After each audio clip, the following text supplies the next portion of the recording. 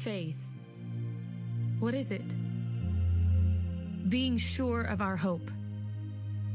Convinced of what we can't see. By faith, we understand the world was set in order at God's command.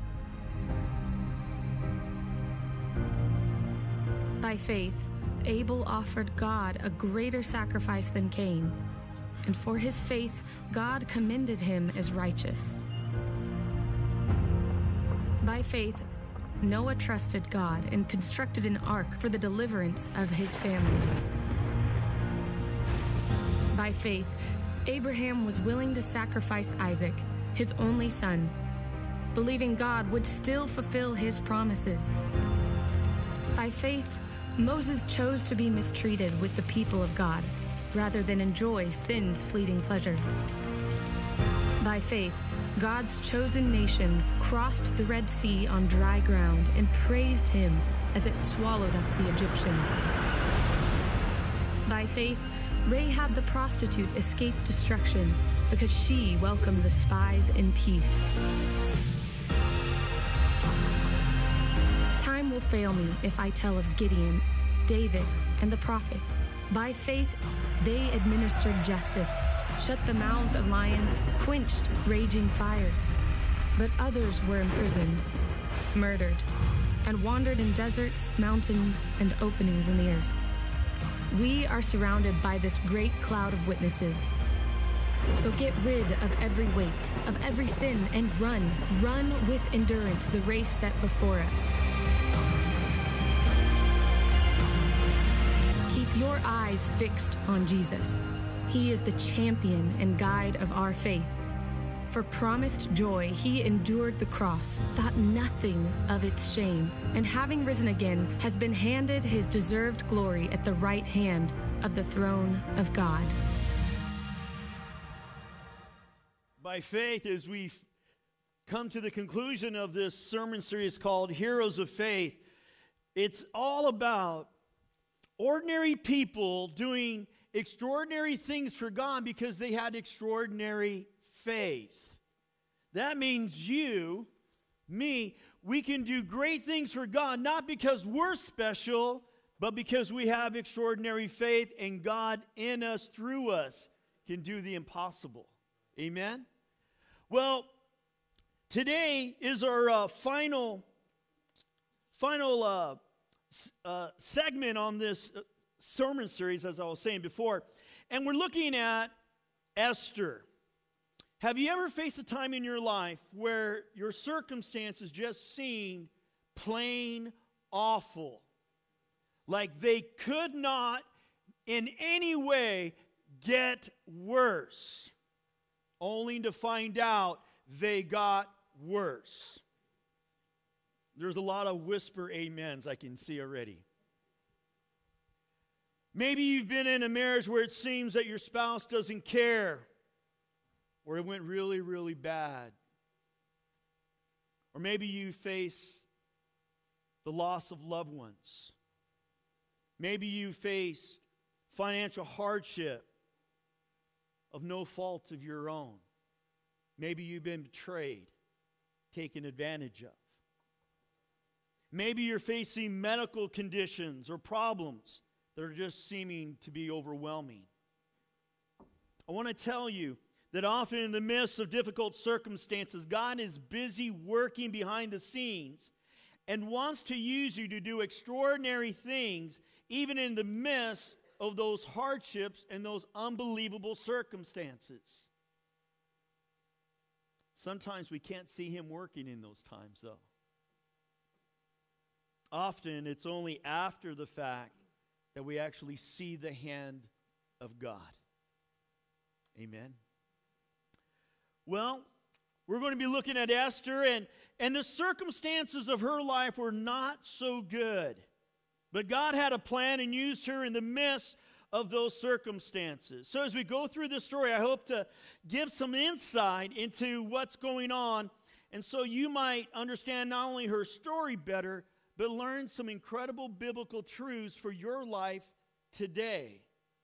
How many know that the Word of God is powerful, that this is relevant for your life today, even though it was written thousands of years ago. And so, let's begin with Esther chapter 1, verse 1 through 5. These events happened in the days of King Xerxes, who reigned over 127 provinces stretching from India to Ethiopia. At that time, Xerxes ruled his empire from his royal throne at the fortress of Susa. In the 3rd year of his reign, he gave a banquet for all his nobles and officials. He invited all the military officers of Persia and Media, as well as the princes and nobles of the provinces. The celebration lasted 180 days, that's 6 months. A tremendous display of the opulent wealth of his empire and the pomp and splendor of his majesty. When it was all over, the king gave a banquet for all the people. This is the closing ceremonies. And he does this for another 7 days. Who were in the fortress of Susa. It lasted for 7 days and was held in the courtyard of the palace garden. Well, let's just move to verse 7. Drinks were served in gold goblets of many designs, and there was an abundance of royal wine, reflecting the king's generosity. By edict of the king, no limits were placed on the drinking. For the king had instructed all his palace officials to serve each man as much as he wanted. So if anybody and everybody wanted to get drunk, go for it. On the best stuff, it didn't matter. So let's get a little bit of history going on here with Xerxes. After he became king, he put down a couple of revolts. He handled Babylon pretty good in Egypt, and he had hopes of conquering Greece. And so part of the 6-month celebration was because he wanted the Persians and the Medes to be able to say, hey, we're going to be with you when you go fight Greece next. So there was some political play going on with this 6-month party. And then he wanted to make sure his own people were happy. So again, now he's using his wealth to make sure his own people will get a special celebration, at something better than the Olympic closing celebration, to make sure they're going to be committed to him. This guy is self-serving at the highest level. And he thinks he's all that because he's had a couple good victories, and most kings are like that. Most dictators are like that. Well, so here they are, all the macho military men and leaders of Xerxes' power and his empire, and they're all getting drunk and getting more drunk. And then the king decides, since he's in the best state of his mind, if you know what I mean, and this is the current situation that his current queen, Vashti, is in. Now, she's having her own special private banquet for all the women, which we don't understand why that's going on. That they should have all been together, but it's strange. So while she's taking care of her banquet, the king in his banquet, he says, hey, bring my queen and put on her crown. And that bring her in front of all of these men so they can gaze at her. Let's just read. On the 7th day, verse 10, of the feast, so this is the final of the final, when King Xerxes was in high spirits, that just means he's drunk, he told the 7 eunuchs who attended him, Mehuman, Beztha, Harbona, Bigtha, Abigatha, man, that's Bigtha, Zethar, and Carcass, to bring Queen Vashti to him with the royal crown on her head. He wanted the nobles and all the other men to gaze at her beauty. Really? For she was a very beautiful woman. Some commentators state that really the request was that she would literally be a striptease, and the only thing would be on her would be the crown, and that would be it. Kind of makes sense why she said, no, I'm not interested.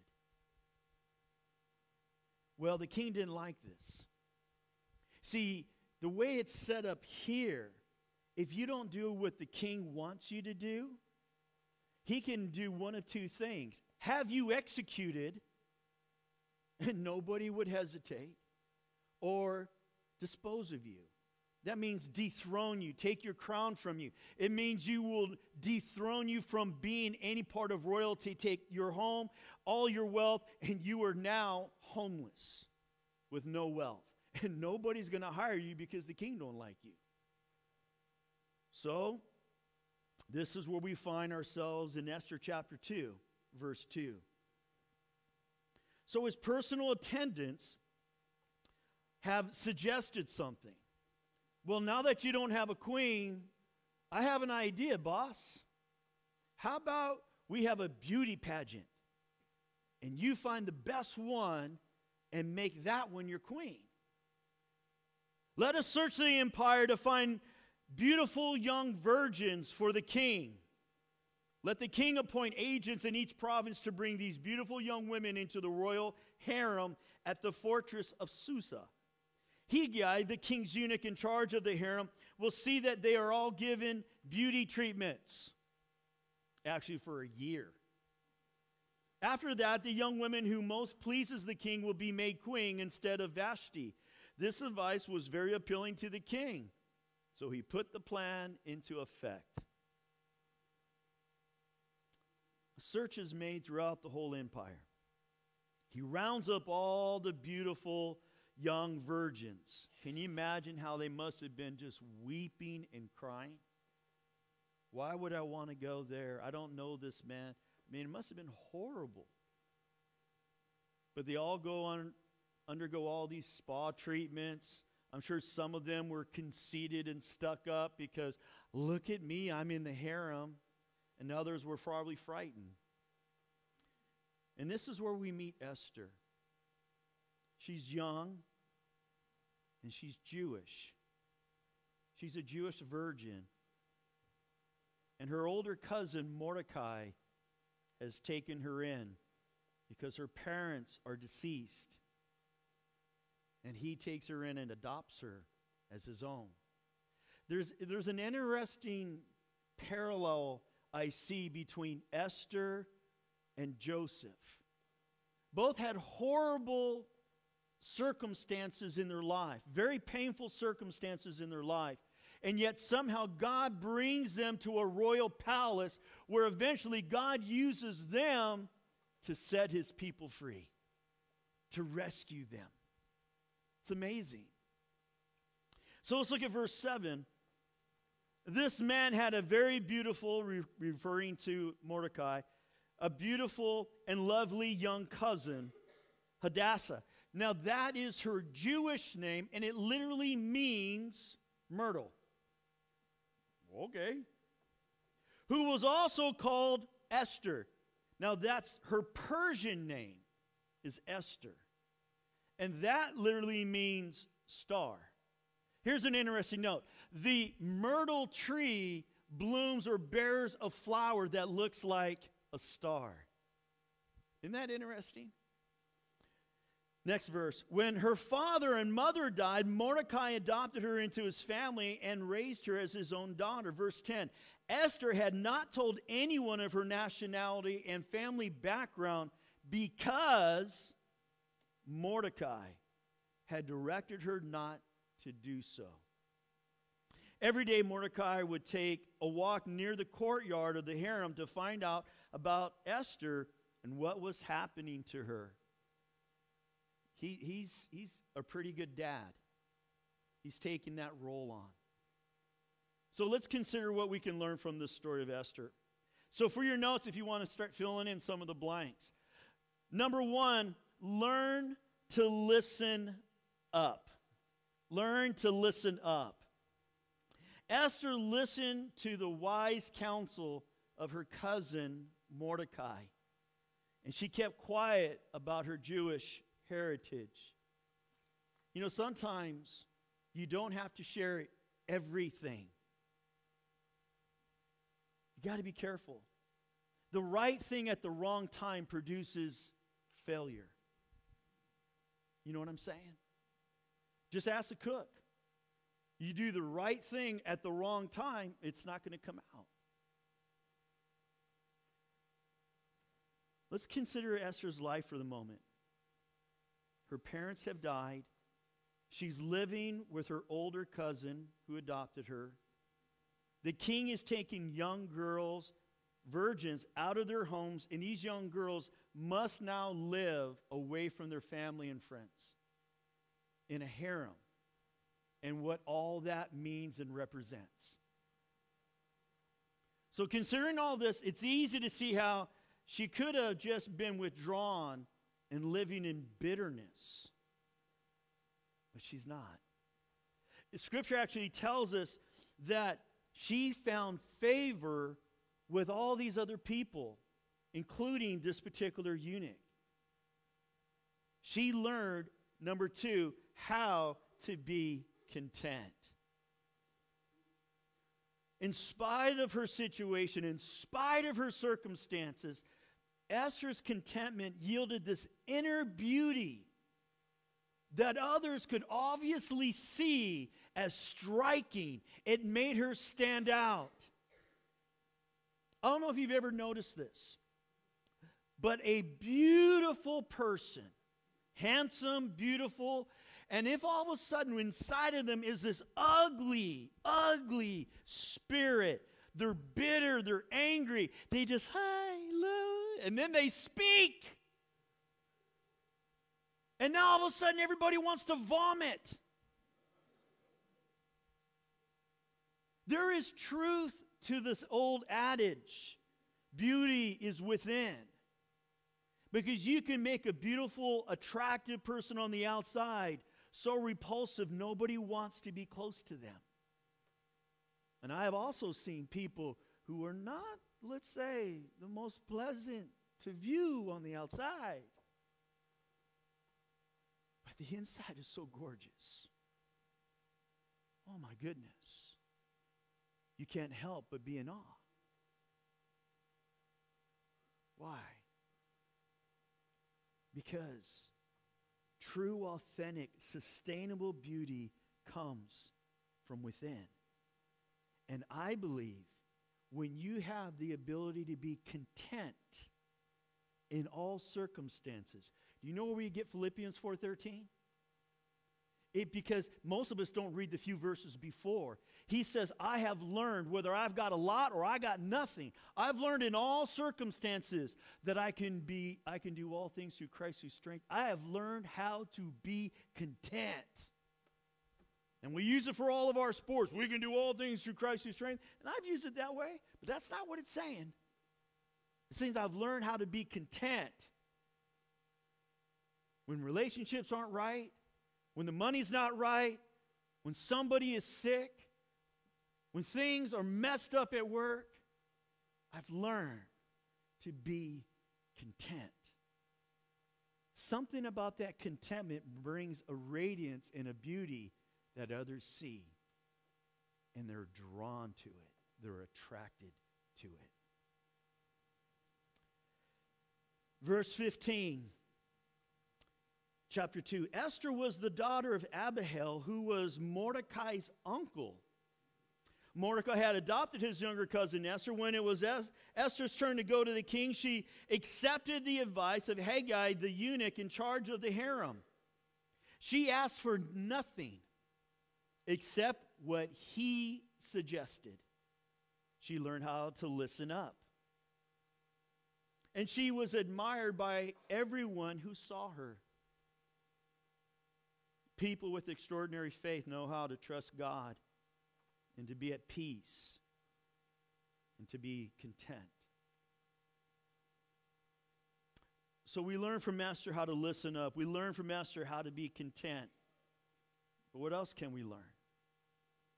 As the story continues, we find that Esther is finally made queen, and her cousin Mordecai gets a promotion as well.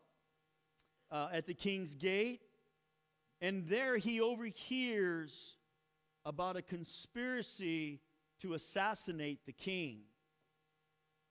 He tells the queen, obviously Esther, she informs the king. The bad guys are found out. They are executed. Now here's important. Depending on your Bible version you read, you will hear hanging or impaling. Well, the Persians were the way they viewed hanging, they would view hanging on an impaled piece of stick, kind of like Nero would do it. So we understand hanging thinking of a noose, but they would do it the other way. So if you have impale in your Bible reading or hanging, it's meaning the same. Okay? So in chapter 3, we find a new guy who is actually the villain, and his name is Haman. And he's exalted to a place of honor higher than anyone else. And everyone now, because of the king's edict, must bow down at Haman when they see him. He's just a great villain. I mean, you really like to hate this guy. And Haman is an Agagite. Now, which is to say, he's a descendant of King Agag. Who remembers who King Agag was? He's the guy who was the king of the Amalekites. Now, King Saul was ordered to kill all of the Amalekites, but he didn't kill this king. Remember, when Saul finally did die, he couldn't kill him. He didn't die, and he said, "Kill me before my enemy comes." And the guy who killed him was his servant, who it was, in secret, an Amalekite. Why are they so vicious? Why are they called the enemy of God's people? Why does God say they're the enemy? And it's because when they were going through the desert, the Hebrew people with Moses, on the very back end where all the weak and the feeble ones were at, that's where the Amalekites attacked. And God was angry at the Amalekites for what they had done. And he had sworn they would be the enemy of the Jews forever. And that's why God wanted them all gone. They showed no mercy. And so, here we are. An ancient enemy of the Jews is now the villain. And he's so mad at Mordecai because Mordecai will not bow down when he walks by. Word gets back to Haman, and now he goes, "He won't bow down to me." How many ever notice that when there's a big shadow from a small guy, you know what's really going on? The sun's going down. And that also means he's going down. And so all of a sudden you have this situation where he's upset. So not only does he want to take out Mordecai for the disrespect, but he wants to kill every single other Jew in all of the empire of the king. This guy is, like I say, you just really love to hate him. So, in Esther chapter 3, verse 7, "So in the month of April, during the 12th year of King Xerxes' reign, lots were cast in Haman's presence. The lots were called Purim, to determine the best day and month to take action."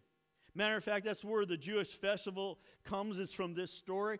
When they do this festival, they read the whole book of Esther, and when they get to the name of Haman, they all stamp their feet because they want to stamp out his name and may he never be remembered in history.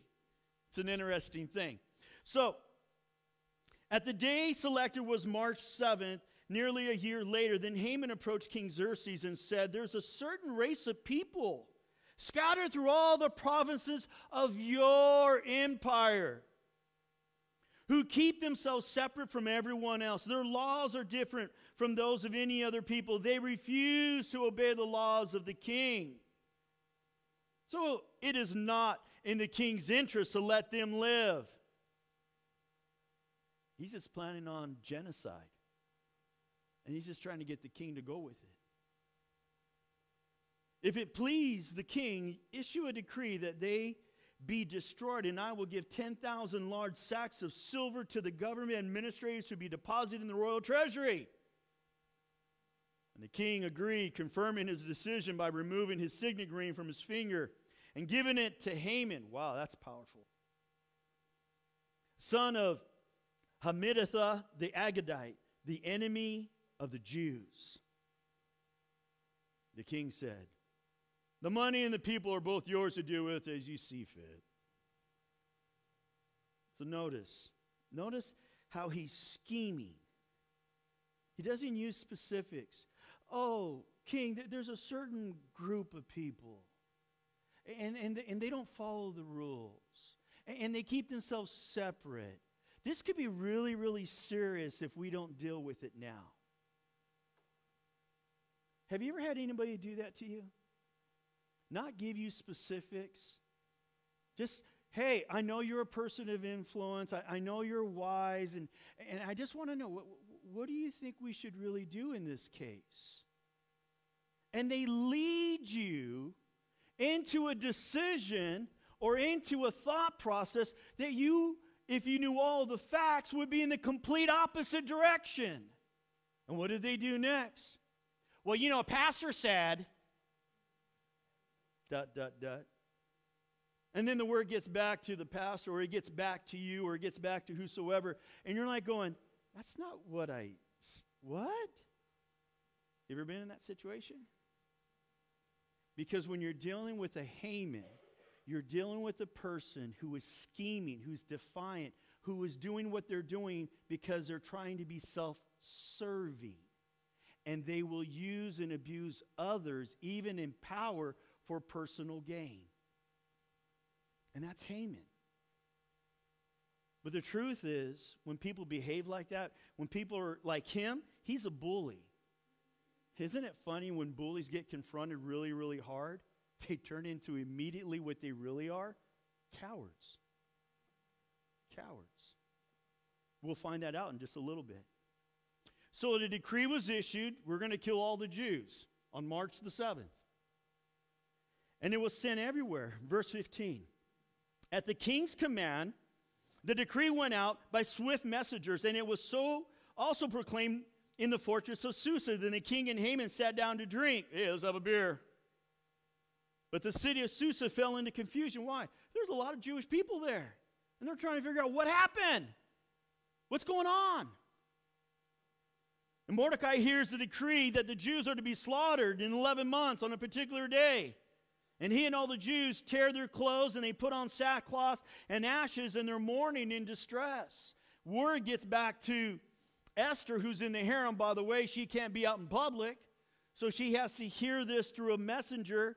And she hears it, and she says, hey, go tell Mordecai, I need to know what's going on. Why are you wearing this? And put on these new clothes. And so Mordecai tells her what's happening through the messenger. And then as that report gets back, Esther, can you imagine what she's going through? Like, how do I do this? I mean, she's been a queen for a little more than 4 years. She lives in the palace with a guy who would kill her or anybody at a moment's notice.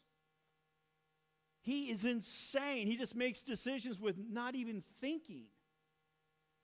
He's a drunk. He's sleeping with other women whenever, wherever. She's never allowed to be in his presence unless he calls for her, and he hasn't called for her for over a month. And now, Mordecai, her cousin, dad, is saying, hey, we're going to die if you don't go do something. So these are the circumstances, and they're not ideal. So Mordecai wants Esther to approach the king, plead for mercy. And this is what she says in 13. So Mordecai sent this reply to Esther, don't think for a moment that because you're in the palace, you will escape when all other Jews are killed. Why? Because Haman will find out and he will have you killed. And because it's a king's decree, it cannot be revoked, even if it's the queen. If you keep quiet at a time like this, deliverance and relief for the Jews will arise some other place. Mordecai knew God's divine intervention was on its way. But he wanted her to realize, you're not in the palace by accident. You think you got there all on your own? You're not beautiful for no reason. God made you beautiful for a reason. God has put you here for such a time as this. Wow.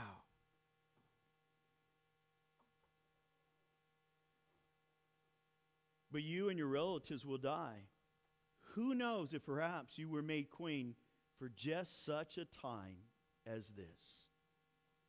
Mordecai directs Esther to remember who is in control. Here's number 3. Learn to look up. Learn to look up. We need to look up to God who is in control. We need to look up to Him who is able to accomplish more than we could ask or imagine. We need to look up to the one who uses all things for the good of those who love Him, who are called according to His purpose. How often we keep our eyes on the problem and we trust in our own wisdom and in our own strength. Maybe I'm the only one. So Esther does just that. Once again, she listens up to her wise counsel of her cousin, and now she's looking up to God. It's interesting, the book of Esther doesn't mention the word God one time in all of the book, but you see the finger of God everywhere through it. So here we are in chapter 4, verse 15. Then Esther sent this reply to Mordecai, "Go and gather together all the Jews of Susa and fast for me." What does that mean? Just go really fast. It means to deny their flesh food and drink, to put their body under control so that their spiritual senses would be heightened, that they would be in submission to God. They would be trusting Him with everything. Body, soul, and spirit would be in surrender to God. Do not eat or drink for 3 days, night or day. My maids and I will do the same. And then she goes on to say, and then though it is against the law, I will go in to see the king. If I must die, I must die. She looks up. She trusts the plan of God. She trusts Him for her eternity, and she trusts Him for the safety of the Jewish people. Now here's a hard one. Number 4, learn to speak out. Some people have no problem with this. They speak out probably when they shouldn't. But learning to speak out in obedience to God's direction is the difference here. Have you ever been in a situation, maybe at the lunchroom, maybe you were with family or friends or the neighbors, and man, it was uncomfortable. You were fidgeting because God was saying, ask them if they know Jesus. You know, stop it, Lord. They've driven by hundreds of churches. They know something about God. And God won't stop. And He's pricking at your heart. He's saying, get that God talk going. I believe 500 God talks. We're over 200, folks. We got till June. Let's get on it. Why? One of the lessons we learned is a time to speak out of obedience. Any church can say, let's go build a building. And I want to do that. Not a bad vision. But who cares about a building? The building's not going to heaven, souls are. Or they're going to the other place. If we can learn to reach out to the lost, we're fulfilling Matthew 28:19, the Great Commission, making disciples. So here we are. She's learning to speak out in obedience. And wow, what drama is going on in this? Verse 1, on the 3rd day of the fast, Esther puts on her royal robes and enters the inner court of the palace. Whoa! You're not allowed to go into the inner court where they do all the business of the kingdom unless you've been called by the king. Not just the queen, anybody. She put on her royal robes, entered the inner court of the palace just across from the king's hall. The king was sitting on his royal throne, facing the entrance. When he saw Queen Esther standing there in the inner court, now think about it. When we started this, Vashti wouldn't dare go in to the courtroom. Wouldn't dare go before the king. And he invited her. Here, she's going without invitation. Polar opposite. And this time, what's the king going to do? As she's walking, all of a sudden, he looks at her. Praise God, she's beautiful. And he brings out his scepter. And she goes and she reaches and she touches it. She's welcome. She's not dead. So, we continue. He welcomed her and held out the gold scepter to her. So Esther approached and touched the end of the scepter. Then the king asked her, "What do you want, Queen Esther? What is your request? I'll give it to you, even if it's up to half the kingdom." That's just one of those king's sayings, but it really doesn't mean he's going to give her half the kingdom. So Ecclesiastes 3 tells us there's a time to be silent and a time to speak, and she has learned this is a time to speak. She listened to the wisdom of Mordecai, and she was silent about her heritage, but now she's been straitened to risk her life, because now is not the time to be silent, but to speak. She's been put in a position where she can speak for those who cannot speak for themselves. It says in Proverbs, it's not in the PowerPoint. It says, Proverbs 31:8, "Speak up for those who cannot speak for themselves. Ensure justice for those being crushed." If you see something that's not right in the workplace, you see something that's not right on the sport field, in the classroom, speak up. The Bible wants you to. So here's where many people miss it. They figure God wants me to speak, so I will speak. Who cares how it comes out? God does. God really cares, not just about what you're saying, but how you say it. Moses was so mad that he beat on that rock more than once. And it was because of how he did what he was told to do that he wasn't able to enter in the promised land. It matters. Not just what you say, but how you say it and when you say it. Right thing, wrong time, failure. So verse 4, and Esther replied, "If it please the king, let the king and Haman come today to a banquet I have prepared for the king. You risk your life to have a meal with me?" So they come to the banquet. Now either Esther is still a bit nervous or she senses that this is not the right time, because she asked the king he asked what her request is, and this is her response in verse 7 and 8. "This is my request and deepest wish. If I have found favor with the king, and if it pleases the king to grant my request and do what I ask, please come with Haman tomorrow to another banquet. I will prepare for you, then I will explain what this is all about." Now, I tend to think that this second banquet is a divine delay by God because of the story that happens next. Haman goes and walks, and again, Mordecai won't bow down. He's so upset. He cries to the wife and the family and his friends, and they say, "Hey, you're like second in command, man. Why don't you build the gallows up and have Haman hanged on it or impaled on it?" So it sounds like a great idea. I'll do that tomorrow morning. So tomorrow morning, he rushes over there, hoping to be able to talk with the king, to get the king's permission to do this.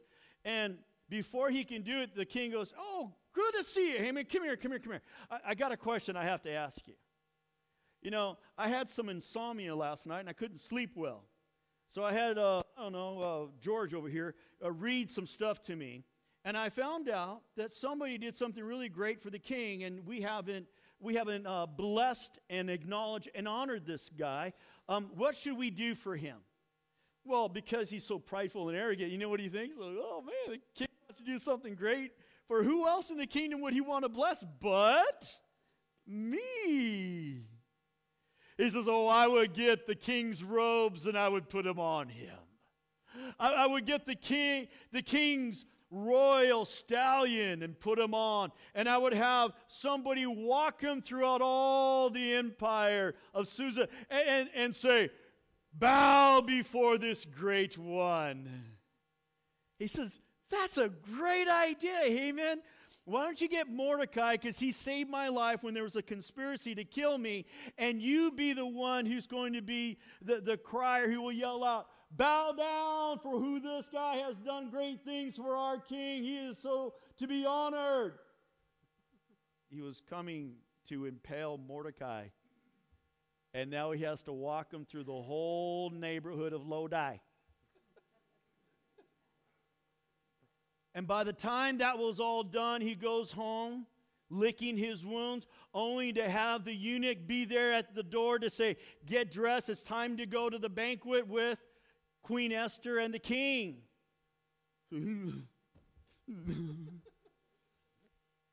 He's just losing it. So they came in, chapter 6, verse 6. So Haman came in, and the king said, what should I do to honor a man who truly pleases me? And Haman thought to himself, whom would the king wish to honor more than me? So he replied, if the king wishes to honor someone, he should bring out one of the king's own royal robes, as well as the horse that the king himself has ridden, one with the royal emblem on its head. Let the robes and the horse be handed over to one of the king's most noble officials, and let him see that the man whom the king wishes to honor is dressed in the king's robe, and lead through the city square on the king's horse. Have the officials shout as they go, this is what the king does for someone he wishes to honor. Excellent, the king said to Haman. Quick, take the robes of my horse and do just as you said for Mordecai the Jew, who sits at the gate of the palace.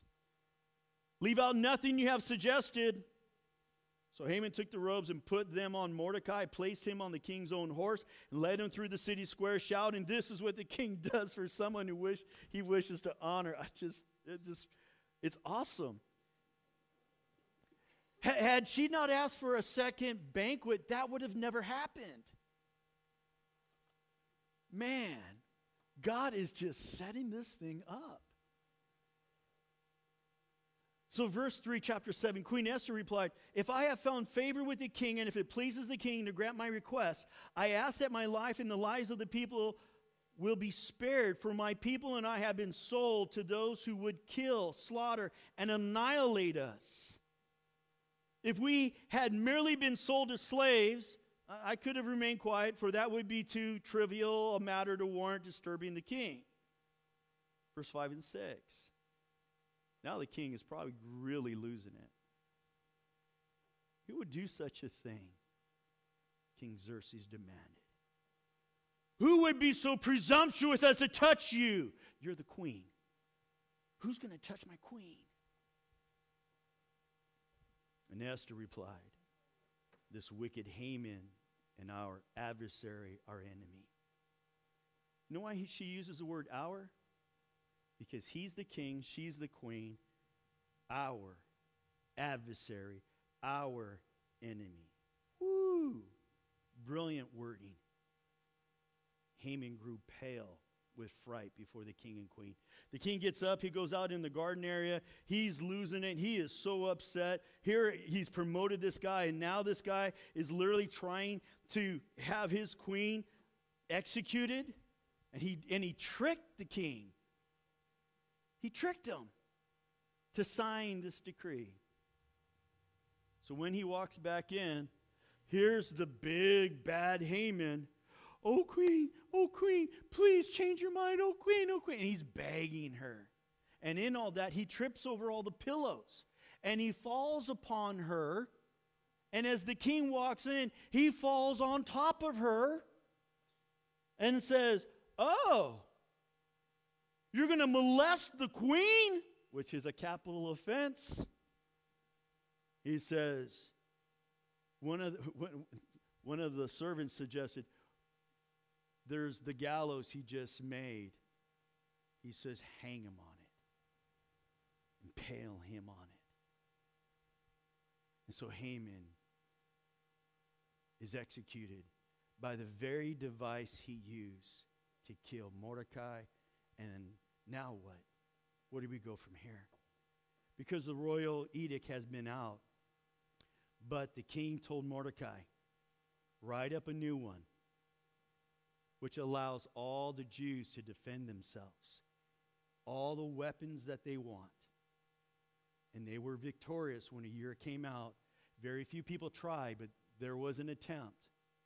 And the Jews were victorious in defending themselves.